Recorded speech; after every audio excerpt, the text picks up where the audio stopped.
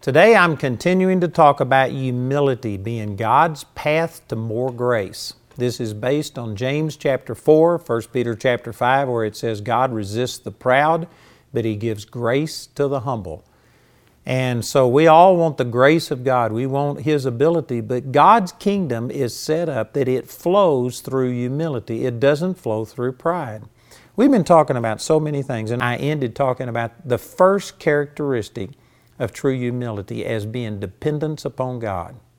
Now again, if you were to go and research teaching on humility and people started giving characteristics of it, they probably wouldn't even list dependency upon God. But I believe that that's really one of the foundational things.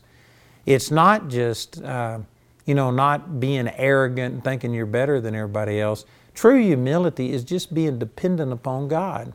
And then the second thing, this is what I want to start talking about today. True humility is giving all of the glory to God and not seeking to take the glory for good things that happen to yourself. And I tell you, this is in rare supply today. There is a lack of true humility in this area.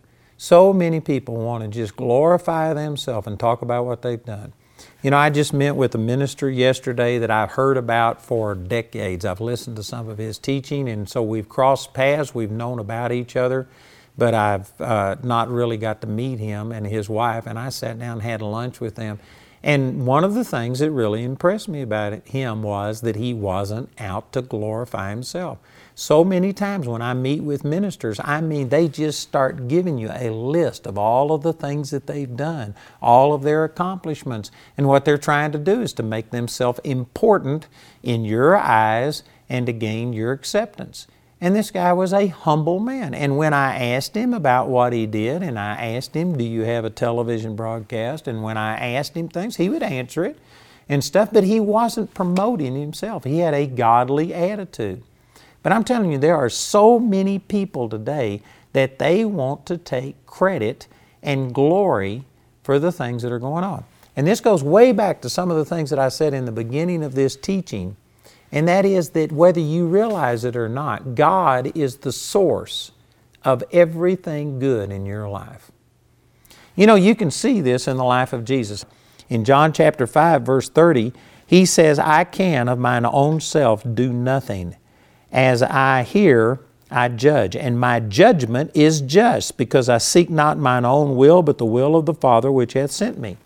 Now, Jesus here is operating in humility. Again, Matthew chapter 11, verse 29, Jesus said, I am meek and lowly in heart. Jesus was a humble person. And how did He express that humility? He says, I am not taking the glory for myself. It is my Father who is speaking to me and telling me what to say. Now, did He sit there and say, I've never done anything good? No, because that would have been a lie. That wouldn't have been humility. Man, Jesus, everything He did was good, but He gave the glory to His Father. This is specifically when people were asking Him, how do you know these things? How did you learn these things? Over in John chapter 7, He says, if any man will come and do the Father's will, he will know of this doctrine.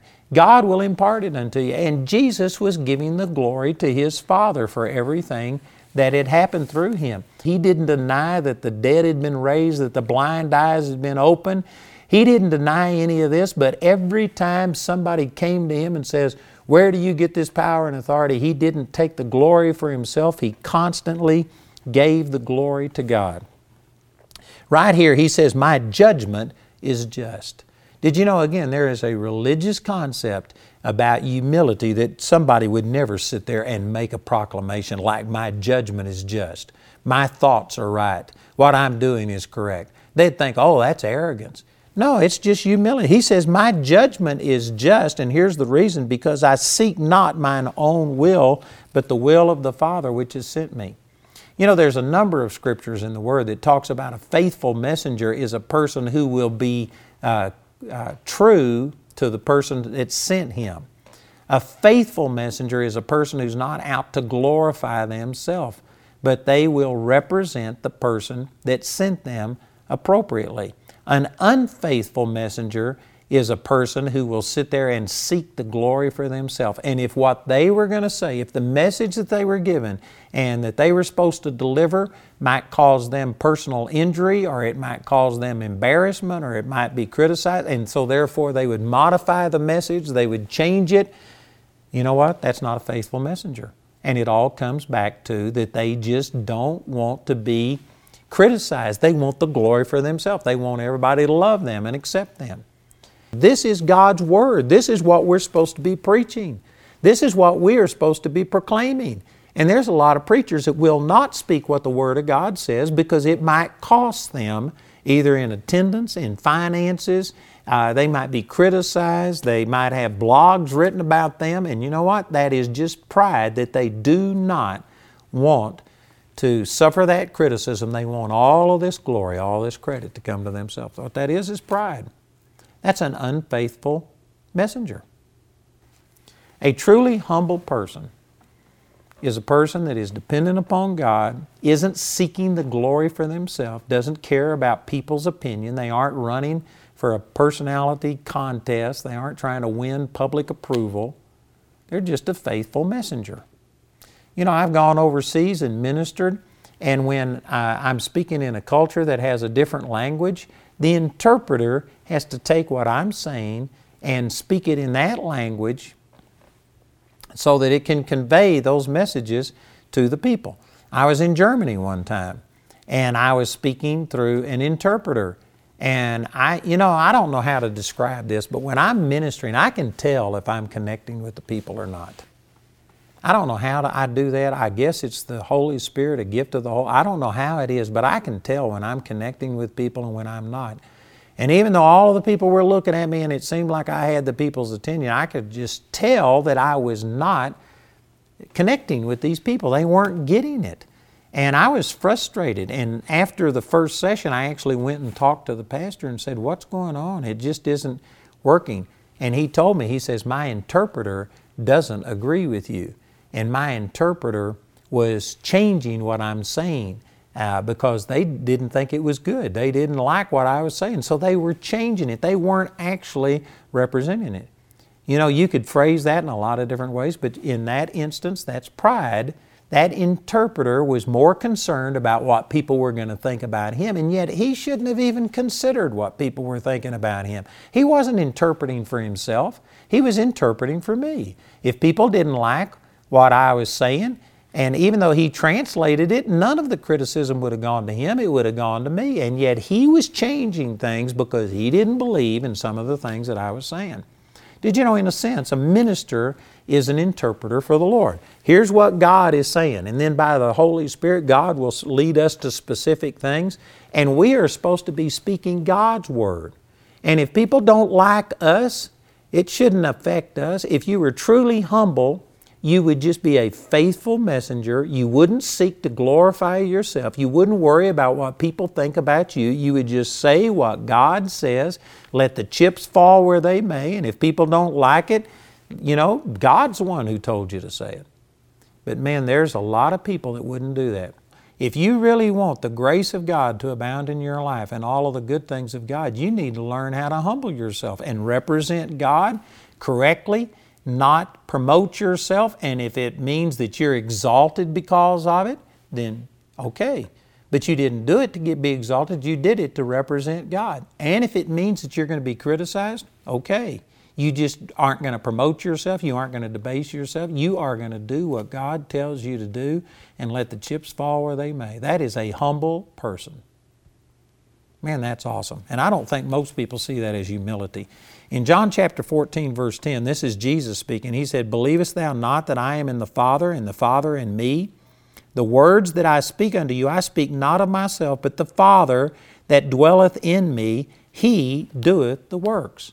You know, if anybody ever had the right to claim that he was awesome and that what he was saying was just, you know, it was totally him. If anybody ever had the right to promote themselves, it was Jesus. And yet Jesus constantly gave the credit and the glory to His Father. He never operated independent of Him. He was totally dependent upon God. He gave all of the glory to His Father, and that was because He was meek. and lowly in heart. He was a humble person, and part of humility is giving the glory to God. If you are taking the glory for yourself, you are not going to be promoted. God resists the proud, but gives grace to the humble. Look at Isaiah chapter 42, verse 8. It says, I am the Lord, that is my name, and my glory will I not give to another, neither my praise to graven images. And then in Isaiah 48:11, it says the same thing. For mine own sake, even for my own sake will I do it, for how should my name be polluted, and I will not give my glory unto another. God is not out to glorify you. Now, God has glorified us in the sense that He has shed His love upon us. Through Jesus, He has empowered us. He's given us the Holy Spirit. And I'm not saying that God doesn't love us, and I'm not saying that God hasn't blessed us. And even over in 2 Thessalonians chapter 2, it says we have been called to the obtaining of the glory of the Lord Jesus Christ. I think that's 2 Thessalonians 2:13. We have obtained God's glory, but God is not out to glorify you. You know, let me just express this through myself, that the Lord told me a long time ago, He's not out to promote me. God is out to promote Jesus. And as long as I'm making Jesus famous, as long as I'm pointing people to Jesus, as long as I'm sharing the Word of God and telling truths that are setting people free and things like this, then God will promote me, promote this ministry. He will expand it and help me to reach new people. But it's not God trying to glorify me or promote me. He's promoting Jesus. And as long as I'm promoting Jesus, then He'll promote me. As long as I'm glorifying Jesus, then He will glorify me. But the purpose isn't to glorify me. His glory He won't share with another. And the same thing is true of you. Man, here is a great example. Jesus, of course, is the greatest example of humility. If anybody ever had the right to promote themselves, to glorify themselves, to take credit for everything themselves, it would have been Jesus. And yet Jesus humbled Himself. And Jesus constantly gave credit to God. And He did not worry about whether it was popular, whether it was going to promote Him. He did what God told Him to do. So in the 6th chapter of the book of John, you've got to remember the context of this. Earlier in the 6th chapter, Jesus had fed 5,000 men, not including all of the women and children that were there, with 5 loaves and 2 fish. The people were so amazed at this that they wanted to come and make Him a king. And so the very next day, all of these thousands of people came and wanted to make Jesus their king. Did you know that this would play to the ego of any normal person? And yet Jesus, it says He knew what was in man. He knew that those people weren't worshiping Him because of who He really was. They were wanting to come and make Him king because He had filled their bellies, and they thought that, man, this is our ticket to getting all of our needs met. It was all selfish. It wasn't a genuine worship and glorification of Jesus. And so Jesus began to preach a hard message to them. Let me just turn over and read some of this in John chapter 6, because it's amazing. This is so contrary to the way that most ministers would minister today. In John chapter 6 and in verse 26, Jesus answered them and said, Verily, verily, I say unto you, you seek me not because ye saw the miracles, but because ye did eat of the loaves and were filled. That's what I was referring to. He says, you're wanting me to be your king because I can fill your belly. He says, Labor not for the meat which perisheth, but for that meat which endureth unto everlasting life, which the Son of Man shall give unto you, for Him hath God the Father sealed. They said unto Him, What shall we do that we might work the works of God? Jesus answered and said unto them, This is the work of God, that you believe on Him whom they have sent. And then they said, Well, show us a sign. Now, He had already fed 5,000 people, not including women and children, the day before. They already had a sign. You know, they were just wanting something else. They were wanting Jesus to perform. Like, do a miracle for us, Jesus. Show us your power and your glory. And here's how Jesus responded in verse 32. Jesus said unto them, Verily, verily, I say unto you, Moses gave you not that bread from heaven, but my Father giveth you the true bread from heaven. Now, remember that this is Jesus speaking. Matthew chapter 11, verse 29 says that He was meek and lowly in heart. He said this of Himself. And here's what meekness, true humility said. He said that my Father giveth you the true bread from heaven. He was talking about Himself. Did you know, again, religion has so corrupted and polluted what most people think humility is, that they think humility would never say anything good about yourself. Jesus just said, I am the bread that God the Father sent down from heaven. I am the true bread. If you eat of me, you will live forever. You know, some people will think, well, that was arrogant. No, that's humility. That was the truth. True humility doesn't deny good things. It'll just give God the credit and give God the glory for it. So Jesus said, I am that bread that came down from heaven. In verse 33, He says, for the bread of God is He which cometh down from heaven and which giveth life unto the world. Then they said unto Him, Lord, evermore give us this bread. Jesus said unto them, I am the bread of life. That's humility speaking. He that cometh to me shall never hunger. He that believeth on me shall never thirst. Boy, what an arrogant statement, some people would say. How dare you think that you are the answer to everybody's problem? He was the answer to everybody's problem. This isn't arrogance. This is humility. In verse 36, but I said unto you that ye also have seen me and believe not. All that the Father hath given me shall come to me, and him that cometh to me I will in no wise cast out. For I came down from heaven not to do my own will, but the will of Him that sent me. Again, see, this is what I was talking about. The first characteristic I listed of humility is dependence upon God. He didn't come to do His own thing. He was out to please His Father. That is true humility. I did not come to do my own will, Jesus said, but the will of Him that sent me. And this is the Father's will which hath sent me, that of all which He hath given me I should lose nothing, but should raise it up again at the last day. This is the will of Him that sent me, that every one which seeth the Son and believeth on Him may have everlasting life, and I will raise him up at the last day. Again, religion's definition of humility would make these total arrogant statements. Who do you think you are? Any person who sees you is going to live. You will raise them up at the last day. They will have eternal life. See, that's not arrogant as long as it's true. And He was giving God the glory. He constantly said, I didn't come to do my own will. It's my Father who's speaking through me. And so the Jews murmured at this.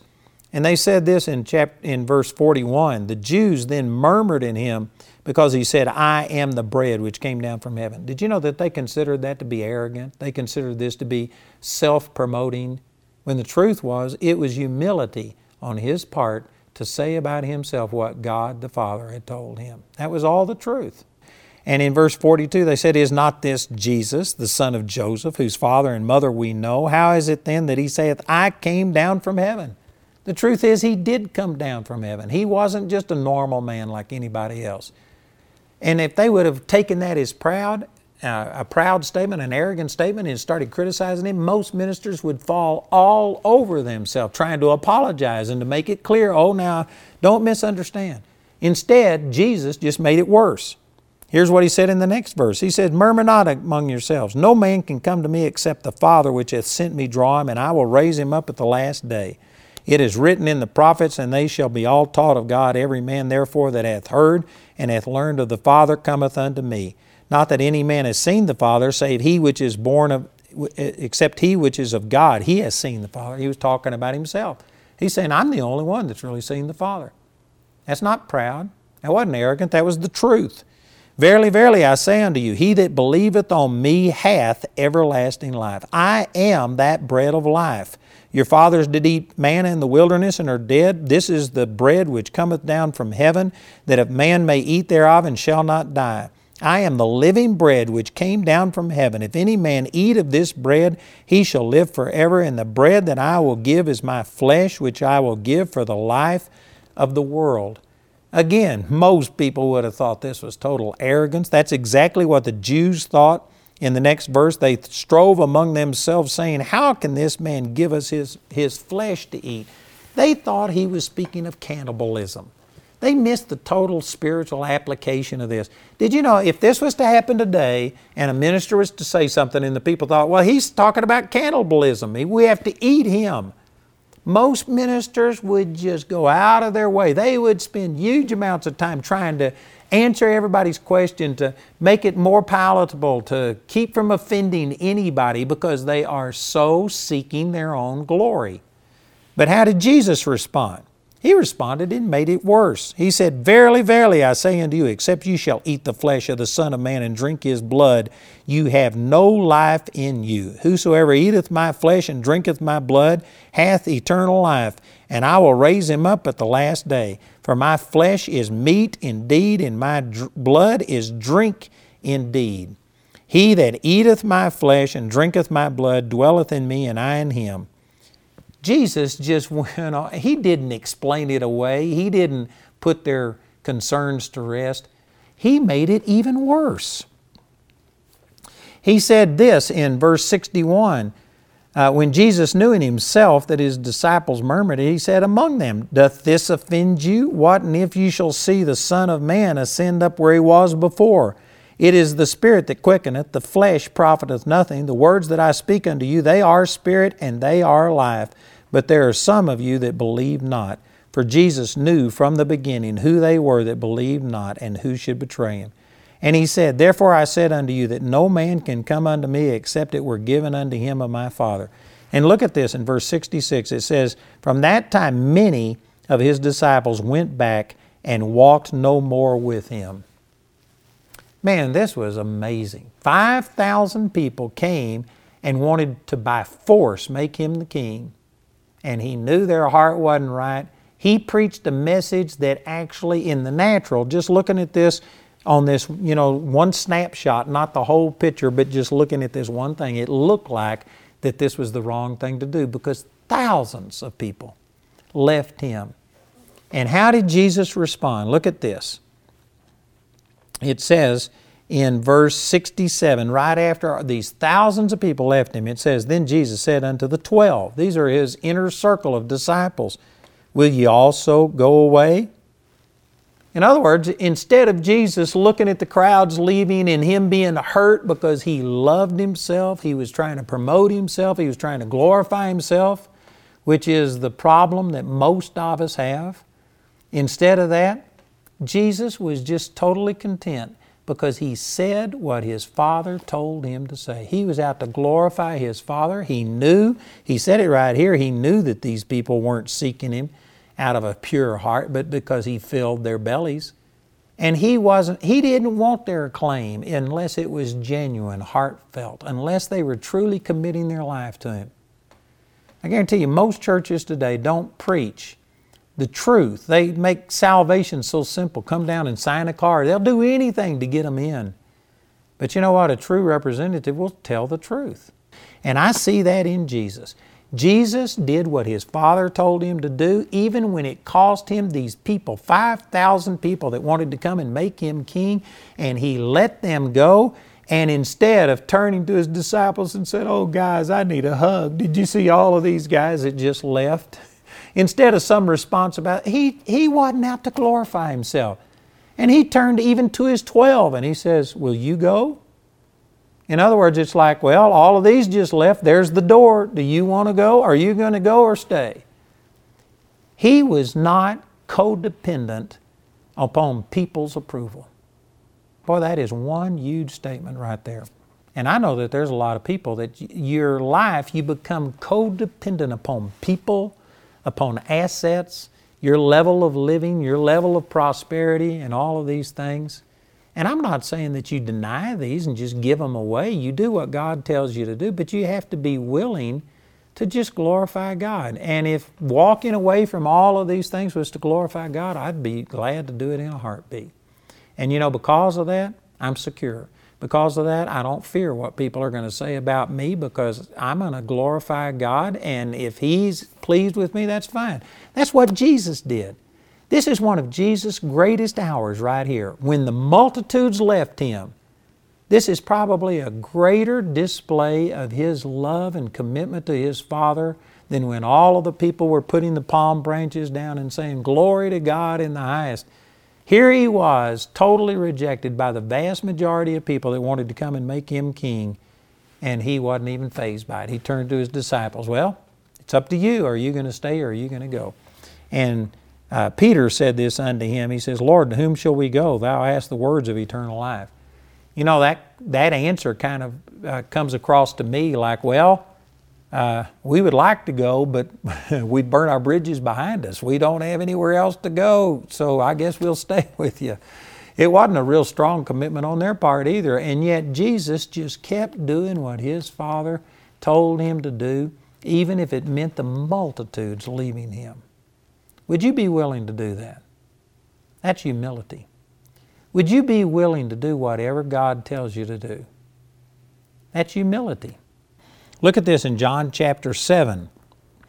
Jesus had just been teaching in the temple and the people were shocked. And they said, where does this man get this wisdom? He's never been to seminary. And where did he get all of this wisdom from? And so they are saying, how can he do this? And look at Jesus' answer to them in verse 16, John 7:16. Jesus answered them and said, my doctrine is not mine, but His that sent me. If any man will do His will, he shall know of the doctrine, whether it be of God or whether I speak of myself. He that speaketh of himself seeketh his own glory, but he that seeketh His glory that sent him, the same is true, and no unrighteousness is in him. Man, that's awesome. Jesus credited God. It's God that taught Him. It was God that imparted all of this to Him. He gave God all of the glory. And then He made this statement that he that speaketh of himself. Well, there's a number of ways that you could take that. One of those is he that is exalting himself, promoting himself, seeketh his own glory, but he that seeketh His glory that sent him, the same is true, and no unrighteousness is in him. Also, this could be talking about that if you were giving your own message, if you were just depending and speaking forth your own wisdom instead of God's wisdom, it's not good. You know, I had somebody just this last week who I really respect, we're friends.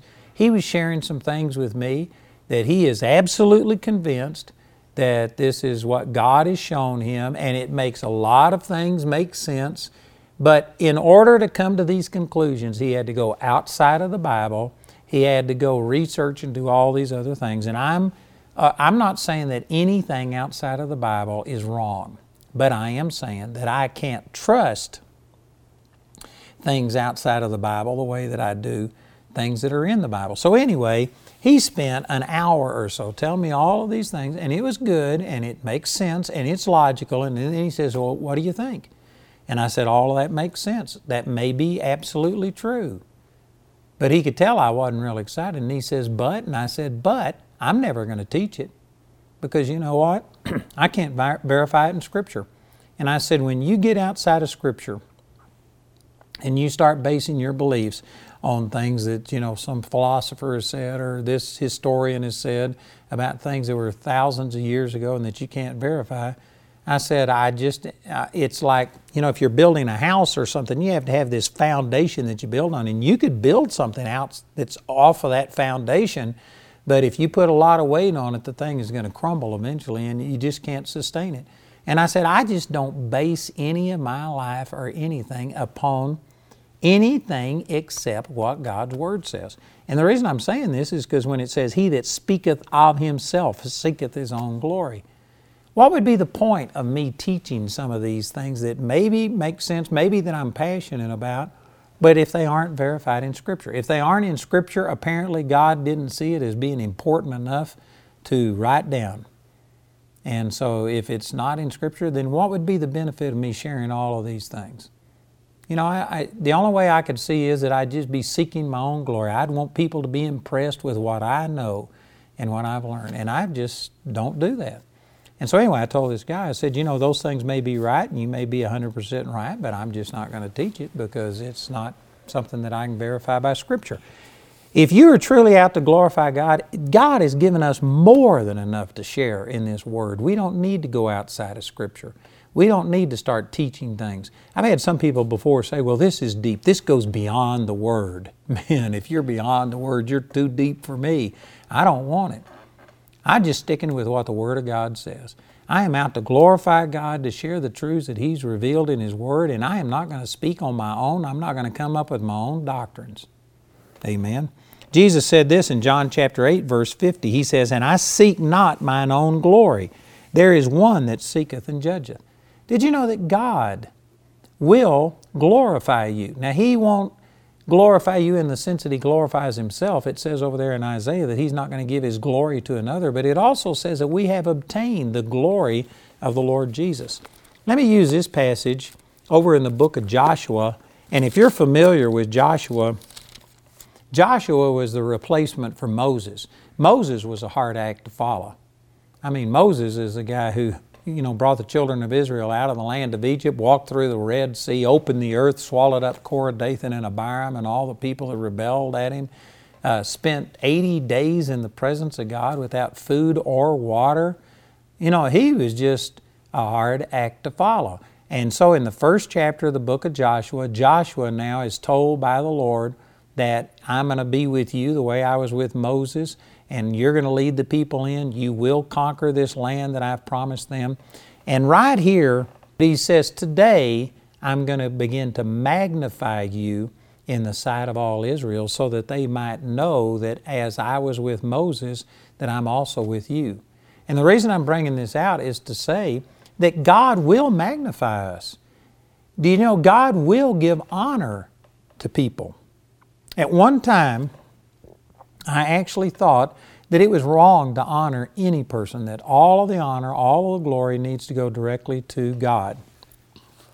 And I still agree with that in basically, except, look at this right here in 1 Samuel chapter 2 and in verse 30. I'm not going to read the whole verse, but it says in the last part of this, it says, "For them that honor me I will honor, and they that despise me shall be lightly esteemed."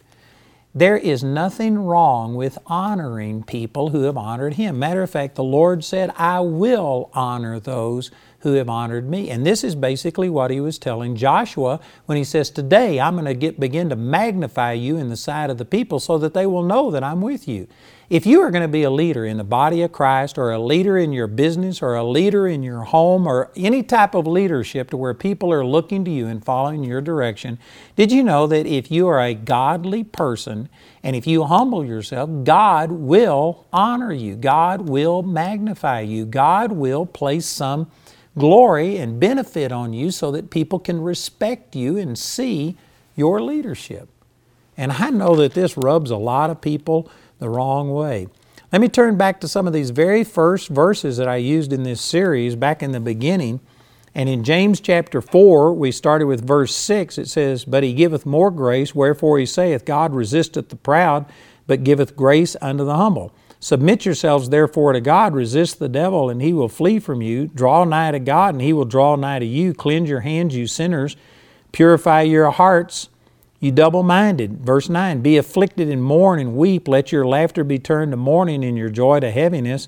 And then in verse 10 it says, "Humble yourselves in the sight of the Lord, and He shall lift you up." This verse says that when you humble yourself, God is going to lift you up. Now there's a lot of people that, again, with a religious concept of humility, think that you humble yourself, but you never get lifted up. Matter of fact, if you got lifted up, it would mean that you weren't humble anymore. But did you know, if you humble yourself, God is going to promote you. There is nothing wrong with promotion. There is nothing wrong with receiving honor and credit as long as we give the credit for it, the glory to God, as long as we acknowledge God as the source. If you humble yourself, it is a law of God that God is going to lift you up. If Joshua, when the Lord said, "I'm going to magnify you in the sight of all Israel so that they'll know that I'm with you and that they'll honor you and respect you." And if Joshua would have said, "Oh God, I'm not going to receive any glory. I don't want any honor. I want everything to go to you." And He says, "No, I'm not going to let you magnify me or glorify me." Did you know what that would have been? Pride. It would have been pride to hear God saying, "I'm going to do this." "Oh no, God, I couldn't allow you to do that. I'm going to do this."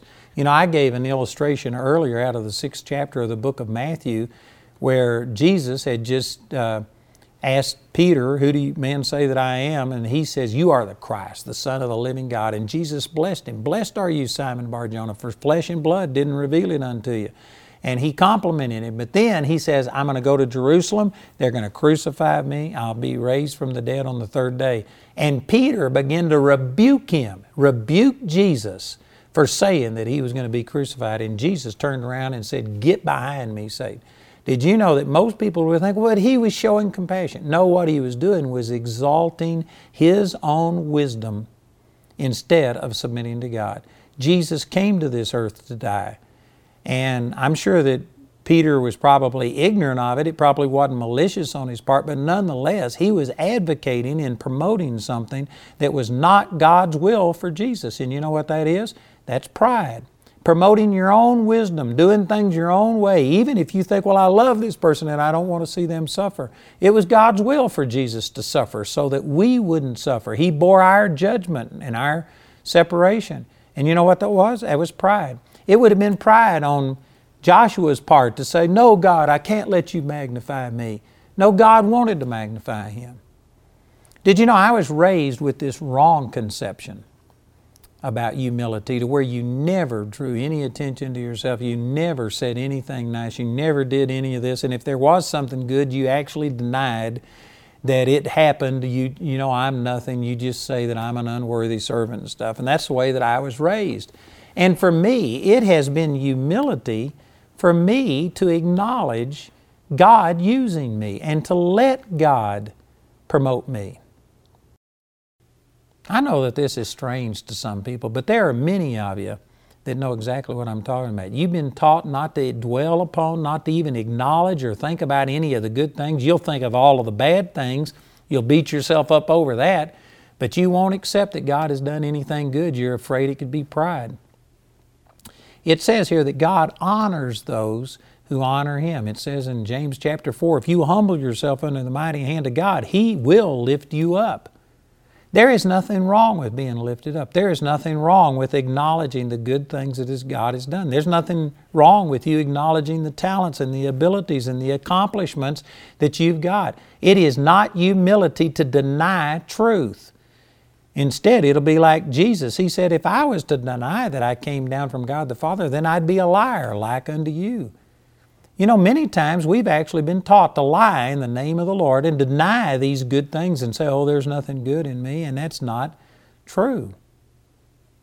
The problem is that we just give the glory to God. That's humility. Humility is not denying that God has used you and that God is promoting you and that God has put you in a position of leadership and things like that. You can still be humble and acknowledge all of those things. You just have to make sure you give the glory to God. Jesus acknowledged everything that God, His Father, did through Him. He said, I am the bread that came down from heaven. You see me, you will live. I give eternal life. And on He goes. I am the way, the truth, and the life. No man comes unto the Father but by me. That was humility. It was the truth. But He constantly gave the glory to God. There is nothing wrong with us acknowledging the position that God has put us in. Matter of fact, there is something wrong when we refuse to accept that responsibility and the honor that goes along with being in a position of leadership. There's something wrong when we can't accept that. It's actually an indication of your pride. Let me use a passage over here in Joshua chapter 7. This is where Joshua led the children of Israel to conquer the city of Jericho, but he told them not to take any of the spoils. That this very first victory, they weren't supposed to take any gold, silver, raiment, anything. It was all dedicated to the Lord like a first fruits offering. And he told them not to do it. Well, there was a man named Achan who violated that, and he found some precious metals and some garments, and he took them and hid them in his tent. So when they went out to the next battle, they were beaten. I mean, they had won this huge battle against this fortress of Jericho, and then they went against this little tiny city that only had a few people in it, and they were beaten by these few people. And Joshua just couldn't understand how this happened, and the Lord told him it was because somebody had taken of the accursed thing. In other words, they had taken this gold, silver, and these raiments and had hid them, and because of that, that's the reason that they had lost this battle and that they had to deal with this before God would give them the promised land the way that they had desired. So that's the background of it. And the Lord showed that Achan was the man who had done this. And here's what Joshua said to him in Joshua chapter 7, verse 19. And Joshua said unto Achan, My son, give, I pray thee, glory to the God of Israel, and make confession unto him, and tell me now what thou hast done. Hide it not from me. And so he went on and told him what he had done. But my point is, we're talking about giving all of the glory to God as being one of the characteristics of humility. And notice, in the light of that, what Joshua said to him, he says, My son, give, I pray thee, glory to the God of Israel, and make confession unto him, and tell me what thou hast done. Hide it not from me. So in other words, he's saying, tell me the truth. Give glory to God. Did you know that giving glory to God, when you are out to glorify God, you will tell God the truth? I've made some comments about this before in this teaching, but all lies are based in pride, to where you are seeking the glory for yourself. You are not giving the glory to God. And that's exactly what Joshua said to Achan. I pray thee, give glory to the Lord God of Israel, and make confession. Tell the truth. When you are not telling the truth, it's because you are afraid that the truth is not going to advantage you as much as the lie would. And so you're going to misrepresent yourself, misrepresent the facts in order to get praise and glory and honor for yourself. So man, this would really help you if you would just acknowledge that when you lie, and again, there's people that say, well, it's not a total lie, it's just a little shading of the truth. The Bible says, thou shalt not bear false witness. It didn't use the word lying. We should not misrepresent facts. When you tell only the good things about yourself, when you overinflate what has happened, when a pastor says, there was 1,000 people there, and the truth was there was 200 there. I couldn't tell you how many churches I've been to that we've asked how many they run in church, and they will say 500 or whatever, and I go, and there's 50. There's 100 max, and it's just a lie. You know what? That's seeking glory for yourself. You're thinking that somehow or another, if you were to tell me how many people actually came, I might not go to that church or whatever. And it could be the same thing with your employer, the same thing with your mate, that they might misinterpret something, so you just lie and manipulate the facts. You know what? That is not glorifying God. That is seeking to glorify yourself. Boy, those are strong statements. All lying has its root in pride. The fact that you are out to glorify yourself and not glorify your God. He said, now give the glory to God and tell me the truth. When you tell a person the truth, you are glorifying God. Now, we need to speak the truth in love, is what the Scripture says. I'm not saying that you use the truth like a club, and if you know something bad about a person, or if you say something that could hurt a person, you just do it in a mean way. We need to be as kind and loving as we possibly can, but we need to speak the truth and not lie. I've told people before, if a woman comes up and says, does this dress make me fat? They shouldn't ask me unless they want the truth. Now, I'm not going to go out of my way to offend them. And I have told people before, I said, you know what, you don't want my opinion. What does my opinion matter? If you like it, wear it, that's just great. I've tried to dodge it and stuff like that because I don't want to offend a person. But if a person just backs me into a corner and says, tell me the truth, do you like this? Well, I'm going to tell them the truth. They shouldn't ask me to tell them the truth if they don't want to know. Amen.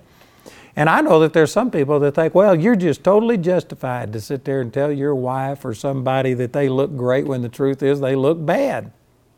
That's not true. Jamie just asked me about something 2 days ago about how does this look, and I didn't say anything, but just my lack of saying anything, I guess, said something.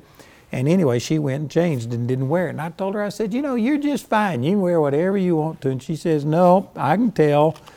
And so, but anyway, I didn't go out of my way to hurt her, but I am not going to lie to a person either.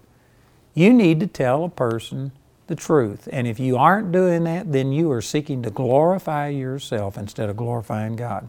Look at this in Luke chapter 17, verse 18. This is where Jesus had 10 lepers come unto him, and he told them to go show themselves to the priest. And as they went to the priest, on the way they were healed. And one of the lepers came back and fell down at Jesus' feet and began to give him thanks for what he had done. And here's what Jesus said in Luke 17:18. He said, are there not found that return to give glory to God, save this stranger? And Jesus here said that by Him coming back and saying thanks, that He was giving glory to God. Now the reason I'm bringing this up is to say that one of the characteristics of God kind of humility is to give glory to God. Did you know if you are truly glorifying God and not glorifying yourself, if you are truly humble and not proud, you will be a thankful person. You will be a person that just constantly thanks God.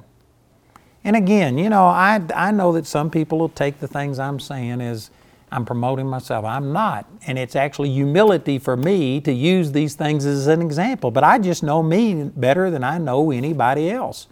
And over the last few days, man, I've been blessed to be at home for a while. We took some time off. And I have just been walking around my property. I mean, thanking God for the fact that He gave me that little piece of property that I can have on my own, thanking Him for the beautiful day, just thanking Him. I mean, I have been overwhelmed with thankfulness.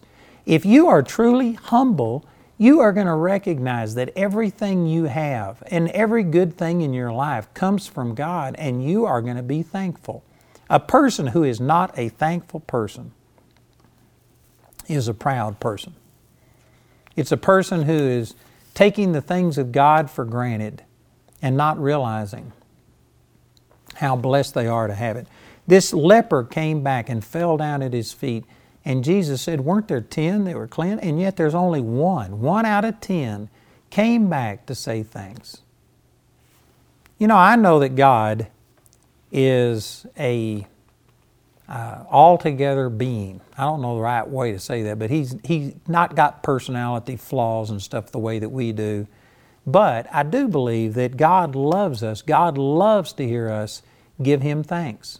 There's many scriptures that talks about enter into His gates with thanksgiving, into His courts with praise, and how we're supposed to be thankful unto Him. We're commanded to rejoice in the Lord evermore. And again, I say rejoice. And on. There's just many things in Scripture that shows us that God inhabits the praises of His people, that He loves us. He wants and desires this. I don't believe that if we don't say thanks to Him and if we don't give Him the worship that is due unto His name, I don't believe that He gets bummed out over it and discouraged. He's all together and He can handle it. But I think it's terrible that God has done so much for us and that we spend such little time thanking Him. Did you know one of the true attributes of humility is that you just give glory to God? And right here in Luke 17, giving thanks unto God is glorifying Him. When you begin to thank God and acknowledge God as the source, did you know what? That glorifies Him. This last Sunday after I came home from church, nobody was up at our place in Woodland Park, and I just went into this building that we're building. It's a huge nearly 150,000 square foot building, and it's still under construction. And I just spent hours walking around in there thanking God and praising God for what He's done. We had to have a construction pause, is what I called it, because we ran out of money back in December. And so I'm determined not to build this thing with debt. And so I just paused construction.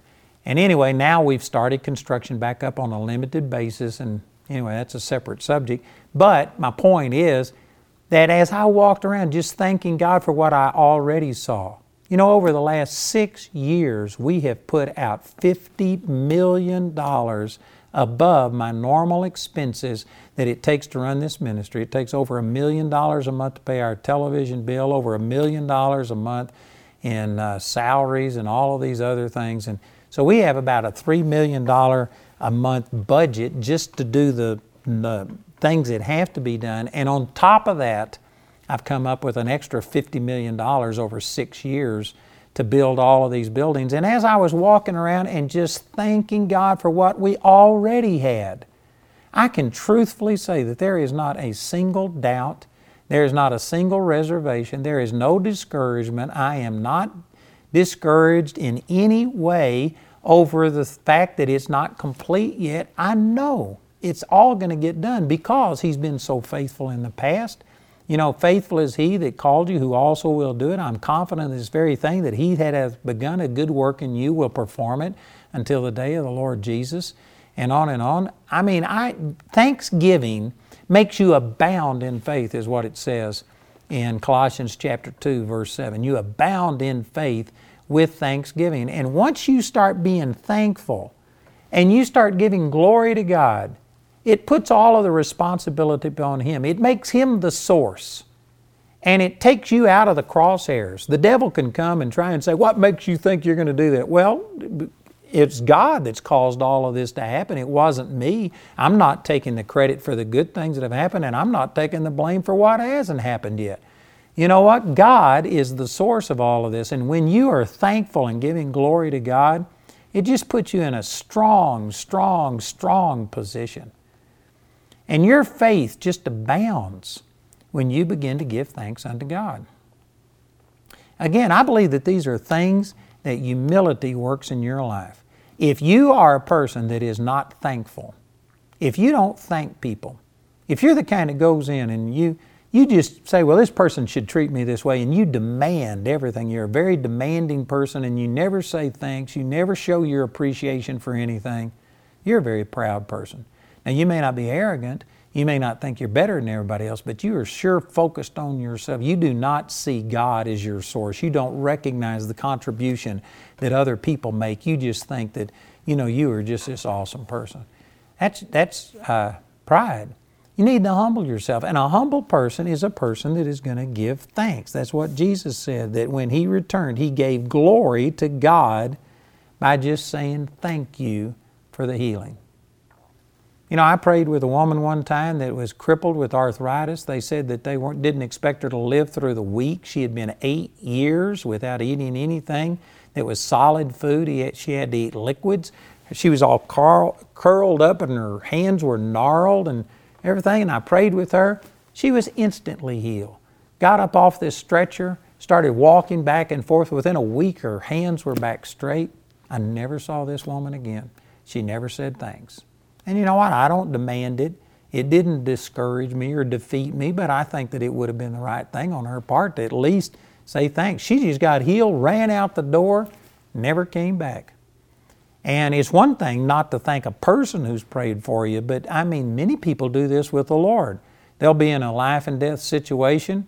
They pray, God delivers them, and then they just go right back to doing what they were doing before. I was talking to a person not long ago that made a commitment to God that when they were in Vietnam, if God got them out of there alive, that they would serve Him. And God performed a miracle, got them out alive, and when they got back to the States, they just totally forgot, and they didn't thank God, they didn't follow through with their commitment. You know what that is? That's pride. That's just a person being so consumed, so occupied with themselves, they don't think about God. The Scripture teaches that we can minister to the Lord. In the 8th chapter of the book of Matthew, Jesus healed Peter's mother-in-law, and she got up and ministered to him. That didn't mean she preached to him, but she just washed his feet, which was the custom of the day, probably took his coat, fixed some food, and it ministered unto him. The Scripture says in Acts chapter 13, verse 2, that Paul and Silas and all of these other people, they fasted and prayed and ministered to the Lord. Again, they weren't preaching to Him, but you know what? They were loving Him. When you bless the Lord, when you praise Him, when you say thanks, you are glorifying God. You are ministering to the Lord. In that sense, God has a need. Now again, you have to understand the way I'm saying this. God is God. He's complete. God, we could all be gone and God would still be whole and complete, and He's not going to fall apart. God is God, and He is not dependent upon us, but because of love, He loves us so much that He desires us to worship Him. Zephaniah chapter 3, or it's either Zephaniah or Zechariah 3:17 talks about that He rejoices over us with joy. And that word rejoice means to twirl and dance violently. Man, He inhabits the praises of His people. Psalms chapter 22, verse 3. The Lord desires for us just to say thank you to Him. And when we do that, that is giving glory to God. And again, this is a trait of humility. Jesus would not take glory for Himself. Every time people would praise Him, He wouldn't deny what God had done through Him, raising the dead, seeing blind eyes open, but He would put all of the glory to God. He would make God the source. When you are glorifying God, when you are thanking Him and saying, God, thank you for my prosperity. Thank you that things are as good as they are. And when you're doing that, you're glorifying God. That is a trait of humility. If you have a lack of thankfulness towards God and towards people that God uses in your life, it's because you are a proud person. And a lot of people don't see that as pride, but it is. Pride is taking all the glory for yourself. You're thinking about yourself. You're always worried about what people think about you, but you don't think about other people and what their needs are. You know what? When you start thanking people, if somebody does something for you, say thank you to them. Man, you could make their day. You could bless them. As Jesus said, it's more blessed to give than it is to receive. And yet a proud person, it's all about them receiving. It's all about them getting everything for themselves. It's all about them glorifying themselves. You need to glorify the Lord. So a lack of thanksgiving is an indication of pride in your life. And it means that you do not acknowledge, or at least to the degree you should, that God is your source. And there's a lot of people that the reason they don't give thanks to God is because they really think they have done all of this. When you go get your paycheck, you don't just say thank you, thank you, thank you to this person like, they've given you something. You think, no, I earned this. But the truth is, God is the one who's caused you to be born at this time. God's the one that's given you the freedom that we have in this nation. God is the one who's given you your talents and abilities. And the truth is that we do need to acknowledge that without God, we wouldn't have the ability to get that paycheck. It doesn't matter how hard you work. Yes, you may have done some things, and I'm not saying that you deny that and deny that you have been a part and that you've been faithful and that you've done a good job. You don't have to deny that, but you just need to recognize God as your source and say, thank you, Father. In my life, God has blessed us. There was a time when Jamie and I were so poor we couldn't pay attention. We nearly starved to death. And just yesterday, I was eating. Jamie's involved in rehearsals for these productions that we're putting on in Woodland Park. And she's been gone a lot, and I've been home a lot by myself. And you know what? I've had to feed myself. And I was just sitting there thinking the other day as I was eating a chicken pot pie that I heated up in the microwave. That's about the extent of my feeding myself. And as I was doing that, I was just thinking about how blessed I am. That, man, here we are, and I could not, if I didn't want this, I could go someplace, I could buy me anything I want. I could do anything I want. I am not limited. And I remembered the time that Jamie and I would go weeks at a time without food. And you know what? I've sought the Lord and I've done certain things, but it is not my great wisdom and talents and ability that has caused me to prosper. It's God. I've been clinging to God, and it is the blessing of God. I've humbled myself under the mighty hand of God, and God has lifted me up. And as I was eating my meal the other day, I was just sitting there glorifying God and thanking God and praising God and recognizing God as my source. You know what? That's humility. And I think that humility has been misrepresented by religion so that it paints a humble person as a weak person, an insecure person, a person that would never acknowledge anything good in them. And I've been trying to change that based on what the Word of God has to say. An example of this in Scripture is John the Baptist. John the Baptist had spent his entire life dedicated to God, separated unto God. He didn't go through a normal life. He was out in the deserts until the day of his coming and appearing unto the nation of Israel. And then when he appeared to Israel, in 6 months' time, he turned the entire nation and surrounding nations to an anticipation of the coming Messiah. And he had thousands and thousands of people following him. And eventually, he even baptized Jesus. And his disciples came to him and he said, "Behold, the Lamb of God that takes away the sins of the world." And he sent his disciples after Jesus. And the scribes and the Pharisees, of course, were against John the Baptist and Jesus, and they thought that they would play on this pride that nearly everybody operates in. Certainly they were consumed with pride, and if it would have been them, they would have been jealous of Jesus getting all of the attention. So they came to John and they said, "Have you heard?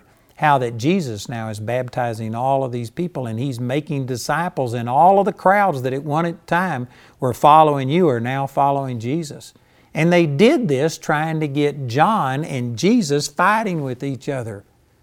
And yet John operated in humility. And you know what it was? He said, He must increase, but I must decrease. I'm not even worthy to bend over and undo His sandals on His feet. You know what that was an example of? Humility, giving glory to God. It was about glorifying God and not about glorifying himself. There are so many people today that if you were pastoring a church, and if somebody else came into town and started a church, and if they were doing a better job than you wouldn't sit there and just bless them and let them increase. Man, you would begin to start pointing out things that are wrong, criticizing, forbidding your people to go over there, etc., and all this. Now, I'm not saying that every single church is a good church and that you just promote all of this, but I'm saying that a lot of what is done out of nothing but insecurity and seeking to glorify and promote yourself. But it would be a godly thing for a minister to just humble himself. There's actually an example here in Colorado Springs of a minister coming in who all of a sudden began to just start drawing large numbers of people. And there was a man who I went and ministered in his church, that he saw that this other man was doing a much better job than he was, and he literally encouraged his church to just join with this other church, and he went and submitted. And it turned out that other pastor, who was much better and drawing bigger crowds, actually gave him a position on staff, and he became one of the staff pastors that went out and visited the sick and did things like this. But there's not very many people, that would just promote another person. It's all about themselves. They are going to build their kingdom, and they're going to defend it and fight against anything that would take a member away from their church. And this isn't just limited to preachers, but people do this in their businesses and all of these things. It's just self-promoting. True humility is not self-promoting. It's also not self-defacing. And religion is taught that, you can't promote yourself, but you can deface yourself and debase yourself and criticize yourself. No, if God has called you to be that person that has the largest church in town, you just need to step up and accept it, give the glory to God, and recognize that it's not because you're the sharpest knife in the drawer. It's just the choosing of God, and you give the glory to Him. But you need to not be promoting yourself. You need to give the glory to God. Here in Romans chapter 1, verse 21, this is a teaching. I have an entire series on this entitled The Keys to Staying Full of God. And I hadn't got time to teach that, but that's one of my favorite things to teach. And really, it's rooted in humility. Man, that's a strong statement right there. Romans 1:21, he says, because that when they knew God, they glorified Him not as God, neither were thankful, but became vain in their imaginations, and their foolish heart became darkened. And the rest of this chapter, Romans chapter 1, just goes through and shows progressive steps that people take away from God and walking with God, to where eventually they become reprobate. God takes all conviction out of their heart. There is no desire for God whatsoever, and they are eternally damned. And that is the results of what this is describing right here. And the very first step in this process, it says that they didn't glorify Him as God. What does it mean to glorify? When I looked this up in the Greek, the word glorify here means to render or esteem glorious. And to me, that just didn't communicate something. They used the same root word glorious to define glorify. And so I kept looking further, and what I did, I looked up all of these words, render and esteem glorious. I looked them up in the dictionary to try and get further understanding. And this word glorify means to place a value upon, to prize. And this began to start really communicating to me. And so this said that the first step in walking away from God is not glorifying Him as God. Another scripture that gives clarification to this is Romans 11:13. In that verse, this was Paul speaking, and he said, for I speak to you Gentiles, inasmuch as I am an apostle of the Gentiles, I magnify my office. That word magnify there is the exact same Greek word that was used that they didn't glorify God in Romans 1:21. So by seeing the different ways that this Greek word was translated, you can get a clearer understanding of the meaning. And to glorify God means to magnify God. Paul said he was magnifying his office. Now he said, this goes right along with some of the things I've been saying about true humility, not being debasing yourself. It's just saying the truth, but giving the glory to God. He said here that I am the apostle of the Gentiles. Did you know for a person to say, I'm an apostle, some people think, well, boy, you're bragging, you're arrogant.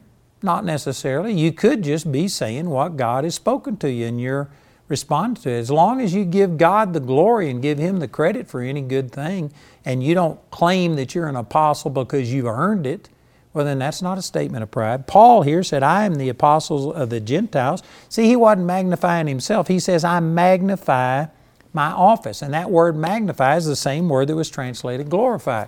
So you could say it this way, that to glorify God as one of the traits of humility, to give the glory to God, means that you constantly are magnifying God and not magnifying yourself.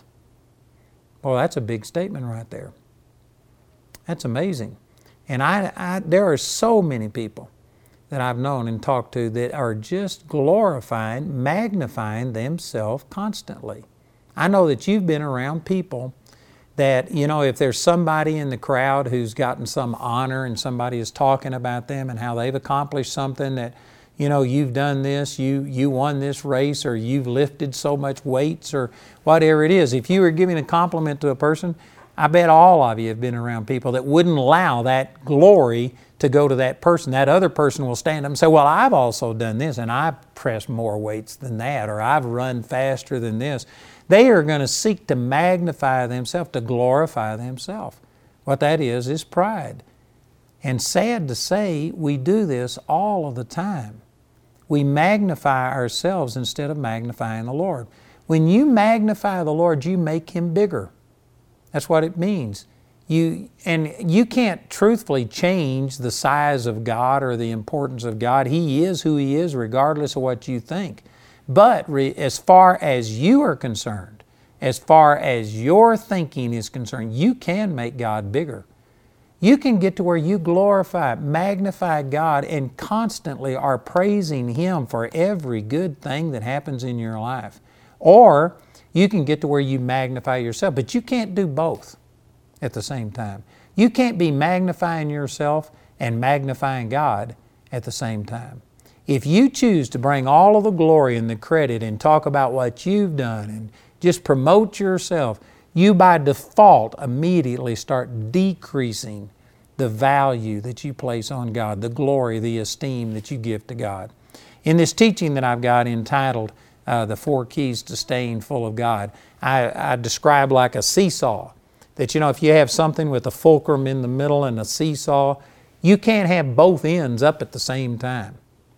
You have to, if one end is up, the other one is down. Likewise, if you are truly glorifying God and giving Him the honor and the thanks and the credit, and if your focus is on magnifying Him, then you, relatively speaking, will be diminished. Now again, there's a balance to this, because I am not saying that you deny the good things that God has done in your life, and if you have accomplished something, and if you do have a talent, I'm not saying that you lie about it and stuff. It's just that you give the credit to God. You are constantly glorifying Him. And if you are constantly glorifying Him, you are not going to be constantly glorifying yourself. A person who is out just glorifying themselves, magnifying themselves, and promoting themselves constantly says to me that, man, they are a proud person. And there's so many scriptures that I've already used in this series, but Proverbs 16:18, pride goes before destruction, a haughty spirit before a fall. I guarantee you, when a person starts magnifying themselves, promoting themselves, when it's all about themselves, you can write it down. It is just a matter of time until they fall.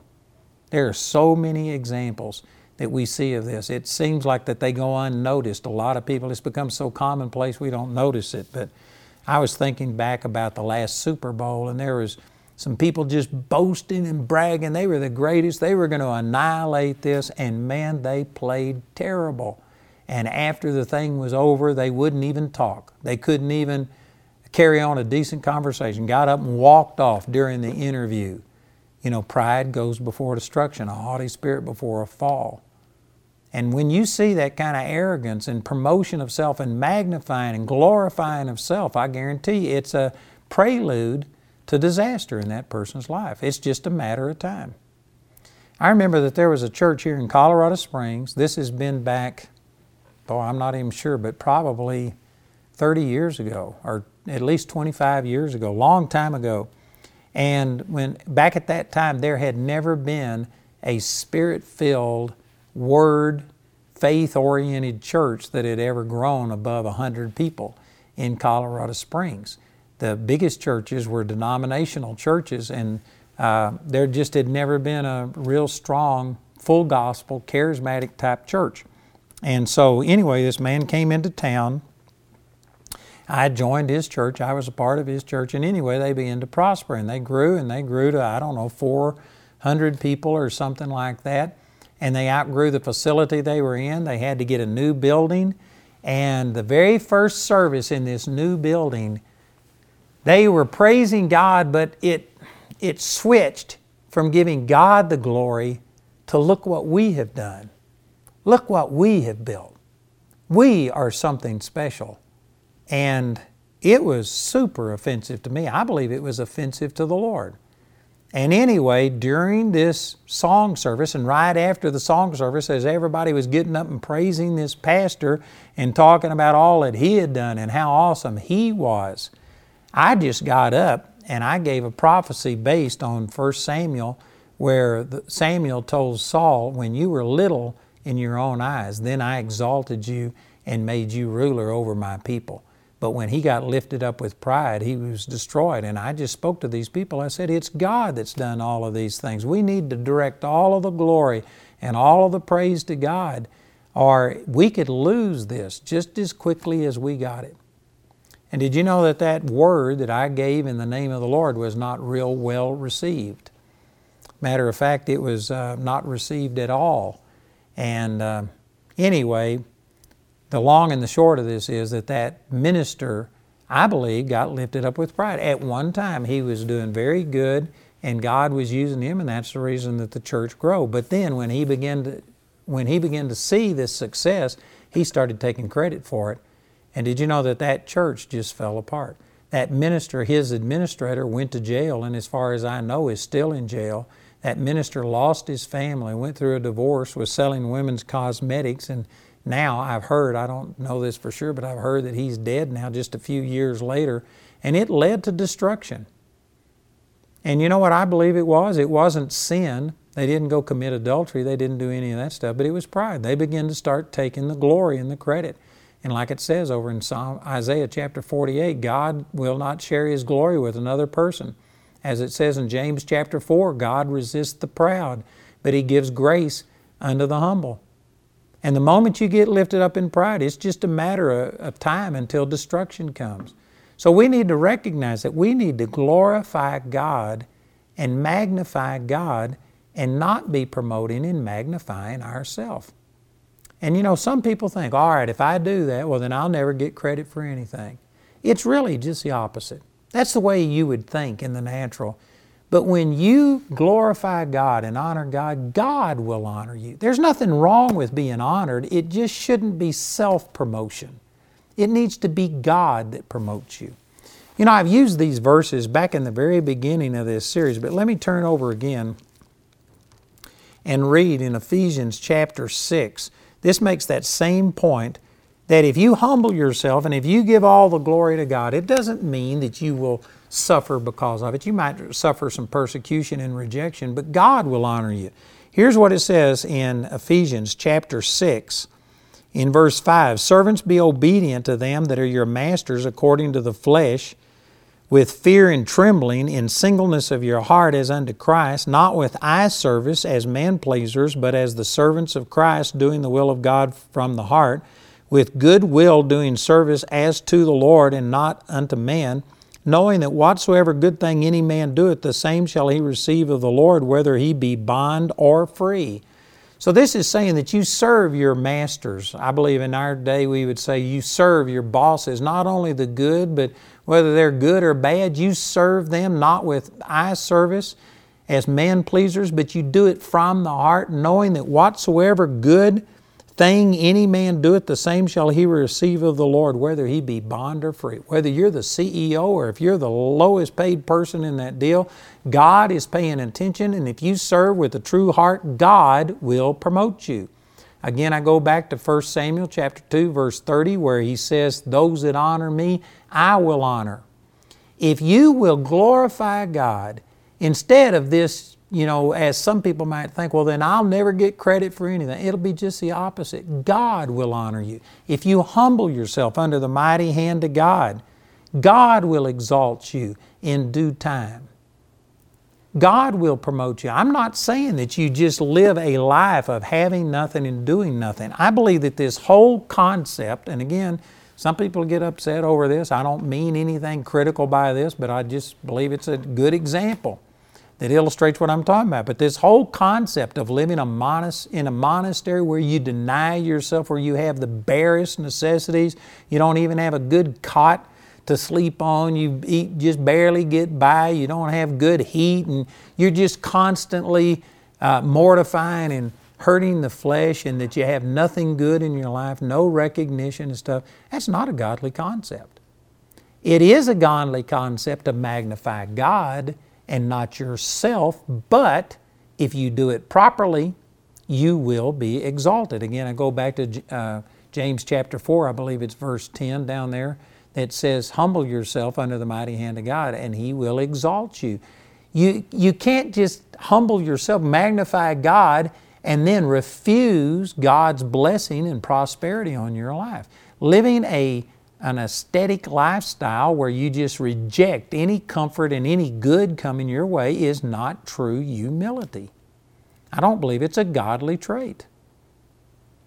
It's godly not to promote yourself, not to exalt yourself, but if you do it with a pure heart, God will promote you. God will exalt you. And for you to deny and reject that exaltation and the blessing that comes from serving God is not a godly trait. I've taught on prosperity many times, and I've had people come up and say, well, that's just selfish. All you're wanting is stuff for yourself. I've got enough. I don't have a very nice house. I don't have the best car, but I've got a house, got a roof over my head. I've got a vehicle. I'm eating. I've got enough. I don't want any more. I'm just really humble. That's not true humility, because it's all about you. And you, in a sense, are saying, I've got everything I want, and since I've got what I want, forget the rest of the world, forget everybody else. It's all about me, and so you just forget everybody else. No, a truly humble person will be satisfied with what they've got, but then as they promote God and as they give, they know that God is going to bless them back. If you give, it'll come back unto you, and they receive that prosperity so that they can be a bigger blessing to people. It's actually pride to sit there and say, I've got enough, I don't want any more. You're only thinking about yourself. God will promote you if you humble yourself.